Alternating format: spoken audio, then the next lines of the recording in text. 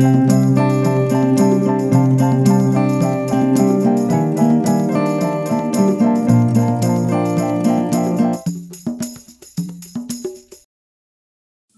everybody, and welcome to Word Affinity, a podcast which has everything to do with words.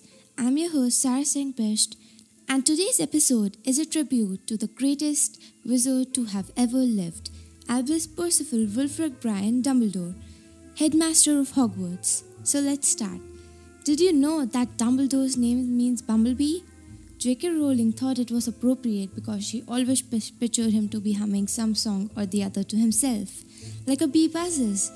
He could also a parrot without making the default loud popping noise that all wizards have to make.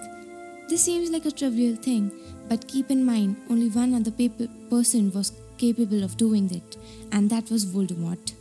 Dumbledore was also the first headmaster and the only person to be buried at Hogwarts.